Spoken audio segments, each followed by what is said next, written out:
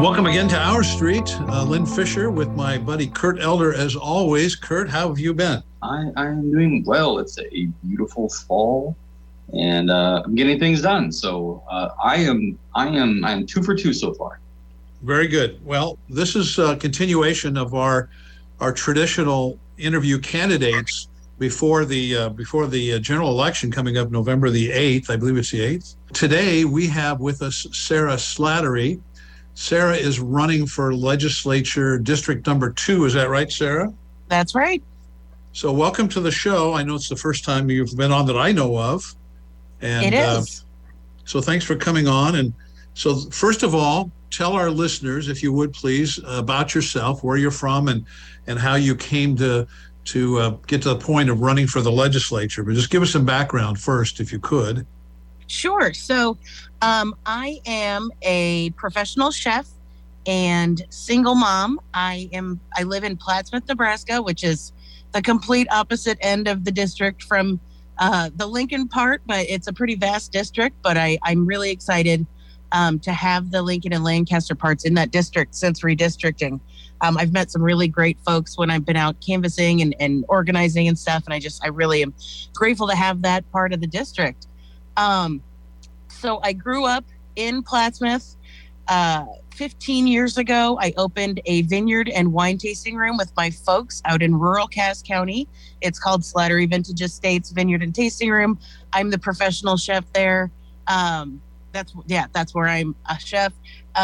We are kind of a agritourism destination. We do live music events. We have glamping. We're a wedding venue. We've got a wine tasting room, so I get to do all kinds of fun, creative stuff with my cooking there. I've got a 12-year-old 7th grade daughter. She goes to the small Catholic school in Plattsmouth, which is the same school that I went to growing up, and my dad, so kind of a legacy thing there. And up until the end of last school year, I was the school nutrition director there, which is just a really fancy phrase for lunch lady. And I resigned that position at the end of the year because one of the pieces of my platform is improving school nutrition for kids across the state. So I gave up that job that I really loved in hopes that I can get elected and improve the meals for all the kids in Nebraska. So a few years ago, I went in there with my professional chef knowledge and expertise and brought back a bunch of scratch cookery, brought in a fresh fruit and vegetable bar, totally revamped the program, and just saw a huge improvement in the satisfaction of the kids and the lives of the families and then a couple of years ago, with the pandemic, the federal government started providing universal school meals for all kids. And they did that for 2 years. And I got to see firsthand just how incredible that was for the working families to not have to worry about packing the lunches or paying for the lunch bill. It's just, one less thing off of your to-do list. And it made such an impact in the lives and experience of the kids. So, that's kind of what got me into running was I saw how much of an impact that makes. And it's not really something that's discussed a lot. And it's not something that I think, folks in the legislature have a lot of experience with. The impact of food on the bodies and minds of kids in school and how amazing it is. And it's such a low cost endeavor with a high reward that I would love to look into ways that we can universally feed kids in Nebraska since the federal government is not doing it as of this year. So tell us, first of all, the district, is it all of Cass County and part of Lancaster? Yes. So it's all of Cass County. And then it's Lancaster into Lincoln to 84th Street, from Alvo Road on the north to Van Dorn Street on the south. And then there's like a little 70th from A to Van Dorn Street, little block extra too. So, so we've got, a little bit of Lincoln and a lot of those really nice housing developments that are outside of Lincoln on the east side. So. So tell us about your campaign. What have you been out knocking on doors? Yeah, so I have, and I've got canvassers doing the Lincoln part for me since it's not so, since it's kind of far for me. And the thing about my candidacy and my campaign is I'm the working class candidate. I'm one of the only ones running right now. So I actually still have to work while my campaign's going on, which I know a lot of folks, take a sabbatical from their jobs or whatever so that they can focus on their campaign. And I don't have that luxury. So that's why I'm right now in the car. After we get off of this interview, I have to run into Restaurant Depot and finish my shopping list because I'm feeding 50 people for a rehearsal dinner tonight and 200 people for a wedding tomorrow. But I've got a really great team. I've got canvassers out in Lincoln. I've got people that are doing these small rural towns in Cass County for me. And we're also doing texting and handwritten postcards and things like that, just so we can try and get as many different contacts with as many folks as we can in this short amount of time that we have left. But I've done parades and I did both county fairs. Every opportunity I've had to go out and meet voters and constituents and get to know them and their concerns, I've absolutely taken it. And I love getting to meet and talk with people and see what's important to them. So Sarah, what have you found from your potential constituents there? What surprises you? What kind of issues or topics have surprised you as you've learned about what people are interested in? Well, so the biggest thing I think across the board is how really, really tired of this hyper-partisanship people are. They are so tired of this extreme rhetoric and just kind of vile from either side. I think that, people are really longing to get back to that place where the unicameral is truly nonpartisan, where we actually work together and actually get things done instead of this team versus this team, and I'm going to block your stuff and you're going to block my stuff. And that's that really just harms everyday Nebraskans, and they're feeling it now, and they notice, and they're tired of it just like I am. Well, what are the common issues that you think would fall across the political aisle, both sides? What are the things that people in common are interested in? My main thing that I talk about is hot lunch, and you'd be surprised at how many people agree that feeding kids is definitely a value and something that we should invest our public funds in, because it has so many effects, not just on them currently, but if they are guaranteed a hot meal, it's one less burden on the families, so the folks can focus on other things and spend more time with their kids. The kids are going to be more likely to stay in school. They're going to do better in school because they're not thinking about when's the next time I'm going to eat, or they're not, distracted because they're hungry. So that has actually gotten a lot of really positive response from everyone, because, the kids are our future. And if we can take care of them in this little small way, but it would make such a big difference that, I've got a lot of people on board with that. And then other issues, like right now we're facing some water crises in our state, on several fronts. Like there's a little village in my district called Alvo. They've had contaminated water for I don't even know how long, and they're having to put chlorine in their water to make it potable, but then the amount of chlorine burns the kids when they take baths. So that's an issue that, and there's that Alva's not a ton of people. It's 140 people, but I think that is just kind of like water is such a necessity. So I try to talk about that and what's going on there to everybody that I talk to, because if it can happen there, it can happen anywhere. And water is our most precious resource. And then on the other end of the spectrum, you look at the Platte River in the middle of the state, or lack of river. So, that's some climate issues. And the farmers in the western part of the state are losing their crops because we've had such a drought this year. So water is a really big, important topic to a lot of people. And it should be, because we can't live without water. So. I think a lot of it comes down to also process as well. That's what makes our legislature so unique, is that every bill gets a hearing, and that there's, often questions asked when people come and testify and they have a position. All those positions are then heard, and then they're evaluated. I used to work for a state senator myself, and he had a general rule that if he got more than 15 letters on the same topic, he would really look at an issue. So many people will try to get your time for all kinds of things. What's your benchmark for knowing when an issue is really an issue? Yeah, that's something that I'll have to. This is my first foray into anything political, so I don't have that kind of expertise. So that is something I would definitely look to the more senior senators and the ones that have experience and see what their policies are, and maybe adopt something like that. But yeah, I think 15 letters on the same topic is a pretty good foundation for. And nowadays, when you can do emails and phone calls and letter, like there's so many more avenues for constituents to get a hold of you. I think, obviously, I think 15 would be a good start. There we go. Yeah.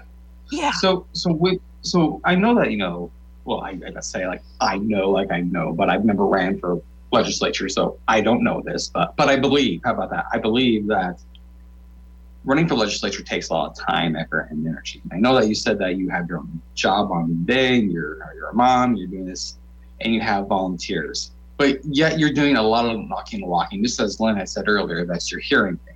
Oftentimes, that's also a chance for you to educate your potential persons about how things really work.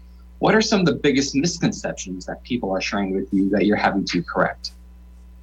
Well, there's so many people that maybe have heard the word unicameral, but they don't actually know what that means.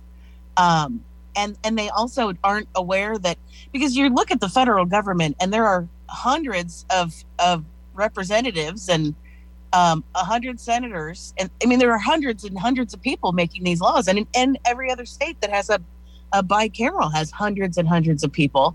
And a lot of people are blissfully unaware that there are only 49 people in this state that make all of the laws. And so the gravity of these elections and ensuring that you have got a person that is going to fight for your interests in that office is so much more important than it is in any other state. And then I also like to educate them on the reason why it's so important to elect a working class individual, because we don't have representation in the unicameral because the pay is $12,000 a year. You get $12,000. You have to, if you were a working person, you would have to take 4 or 5 months off of your job. And most people are not going to be able to return after 4 months and still have a job. So it's set up to keep regular working folks out. And it's set up to keep, kind of more independently wealthy folks that can afford to do it, that are either retired or they've got a spouse that makes a lot of money or whatever the case. But, somebody that can take 4 months and earn $12,000 and it's not really going to affect their life. And in so doing, then we aren't represented. And so our interests are not being pushed to the front because we're not there to speak up for ourselves. So I do like to talk to people about how important it is to have accurate representation, socioeconomically, along gender lines. There's only 26% women in the legislature and we're 51% of the population. And we need to have, all age demographics represented as well. We need more young people. We need more parents of young kids, because when we're deciding on what we're going to do about kids in schools, we need to have folks that have kids in school at the table making these decisions. So, I like to educate folks on just why it's so important that somebody like me is running. I'm very lucky that I have this family business, self-employed, and we're largely seasonal, that I can take 4 months a year. I can't necessarily afford it, but I'm willing to take the hit because I think it's very, very important that we get represented. And like I always try to tell them, I did a year of AmeriCorps, and I built Habitat for Humanity houses, and I got $11,000 for that entire year, and I managed to still survive. And so I'm not afraid to live below the poverty level again in order to help everyone else thrive. Thanks for everybody hanging in there for the first half of the show. We're going to take a short break, and we'll be back and continue our conversation with Sarah Slattery, running for District 2 at the state legislature. So hang in there. We'll be right back. Welcome back. Lynn Fisher and Kurt Elder here having a conversation with Sarah Slattery, who's running for Legislative District number 2, which is a little new to Lincoln. It's just on the eastern edge of Lincoln and goes through the rest of the Lancaster County, that direction over into Cass County. Kurt, you've got a question to start off the second half here with Sarah. Go ahead. Yeah, I do. So in first half, we asked about what are you hearing, what are you learning, XYZ. And that really helps, I think, form which committee that a senator wants to serve on. Because if you want to be on the committee that best serves the interest of those people that you're representing. So the question to you, Sarah, would be, there's a number of different standing committees, whether it be agriculture, revenue, health and human services, education, blah, blah, blah, business and labor. Is there an interest? Have you identified which committee you would like to serve on? And if you have, why that one? Well, so, I'm fully aware that as a brand new senator, you don't really get a lot of say-so in where you get placed.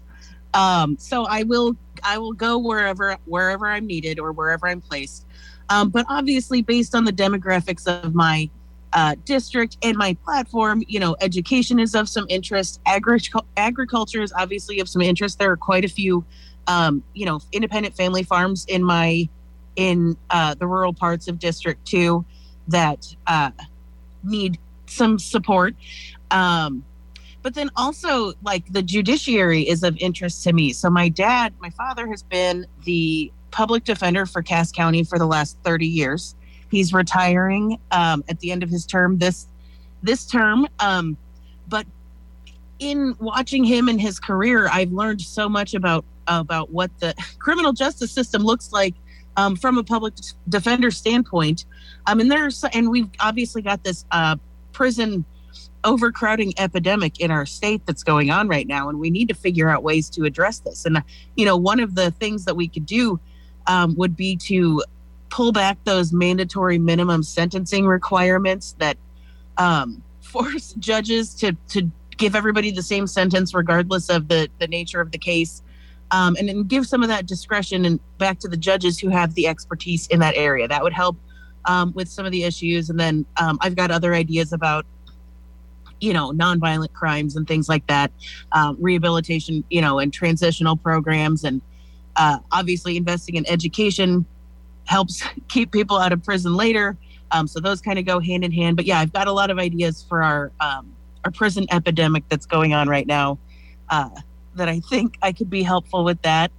But yeah, again, anywhere they put me, I will do my best because I'm a lifelong learner and I will learn what it takes to do that job, no matter what it is.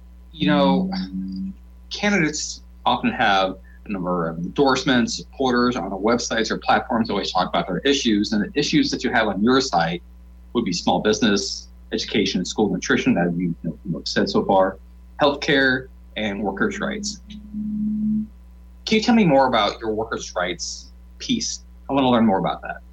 Yeah, well, so I firmly believe that if you work 40 hours a week, you should not be living below the poverty level. I think that we need to, and we've got that $15 ballot initiative that will make huge strides to rectifying that situation. But making sure that people are paid appropriately at their jobs so that they don't have to rely on a second job, which then gives them more time at home, which then gives them a better relationship with their kids, which then maybe keeps their kids out of prison. Like, these things are all interrelated. But then also, not losing your job if you or a family member gets sick.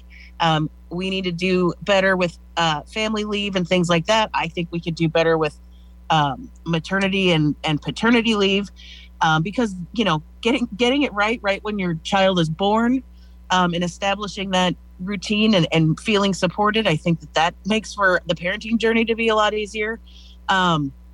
So yeah, all of these kinds of things. And then of course, obviously, if you look at my endorsement list, I support unions and collective bargaining and workers' rights in that way too. So the reason I bring some of that up is that it's your opponent has a different set of issues. And I think that there's some agreement that, growing the economy is always a good thing. right sizing state priorities. His priorities and your priorities will probably be different. We've heard some of yours. But one of his is defending innocent life. I would assume he would be a pro-life suspect. I'm just wondering how you would follow into that camp.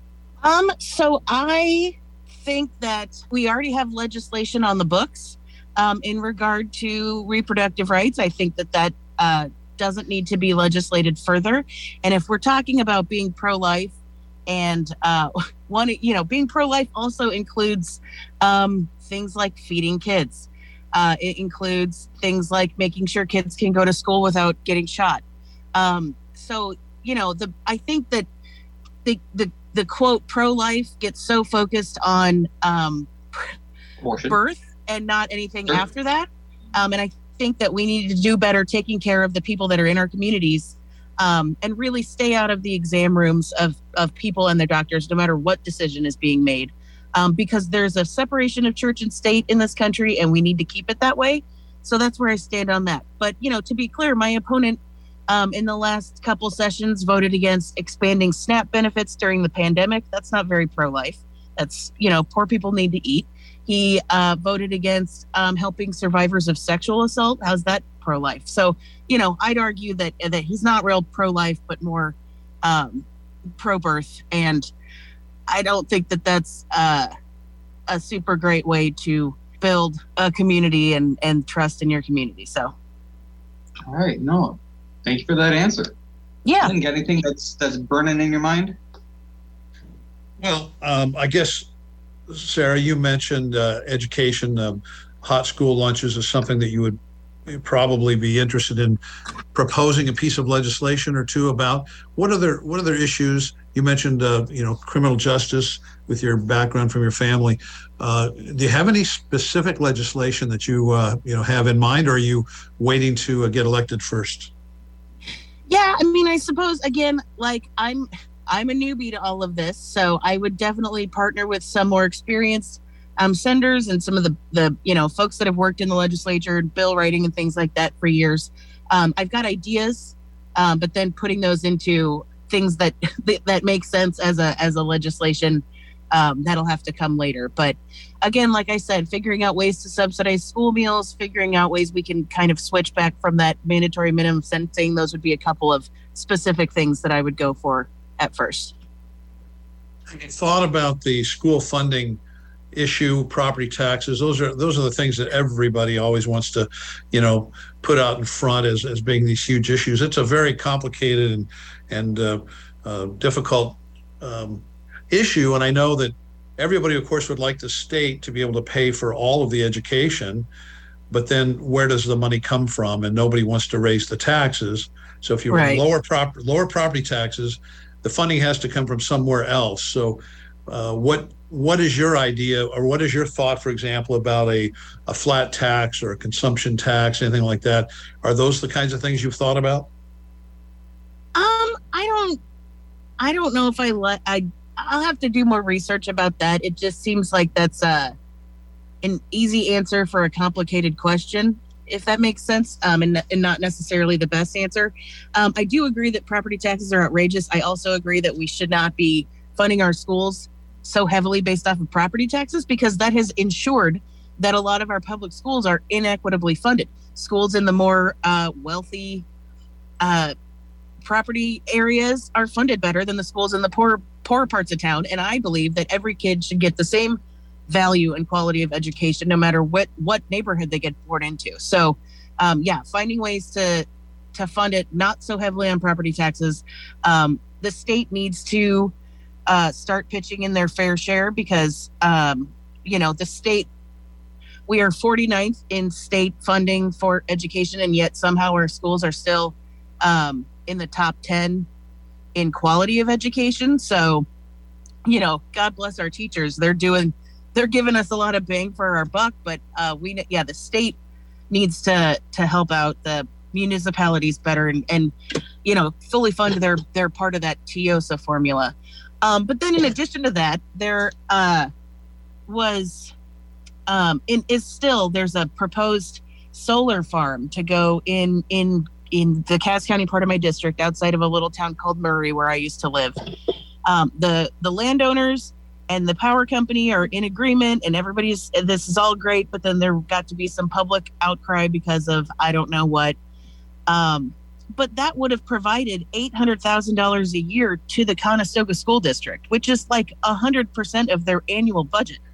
And that would have come from this power company and not off the backs of the people that live in the district. So, finding more opportunities like that where we can get revenue from places that don't come from the working people, but then benefit the working people. I think that's where we need to put our focus. So within our conversation that Lynn and I have on air, off air, we often talk about housing just as a big issue. There's it's always a flashpoint of the term affordable housing or affordable and available housing, and a lot of our state laws and our enabling laws allow communities to do different things that allow us to either create or rehab existing housing.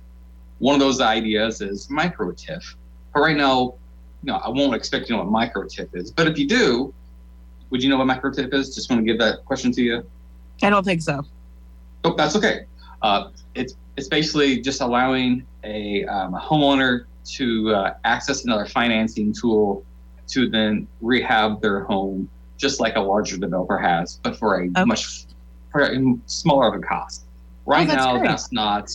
That's not allowed in counties with more than 100,000 people. Do you think that more tools and more tools of that nature should be allowed by the state to local municipalities to create solutions that are unique to their own situations?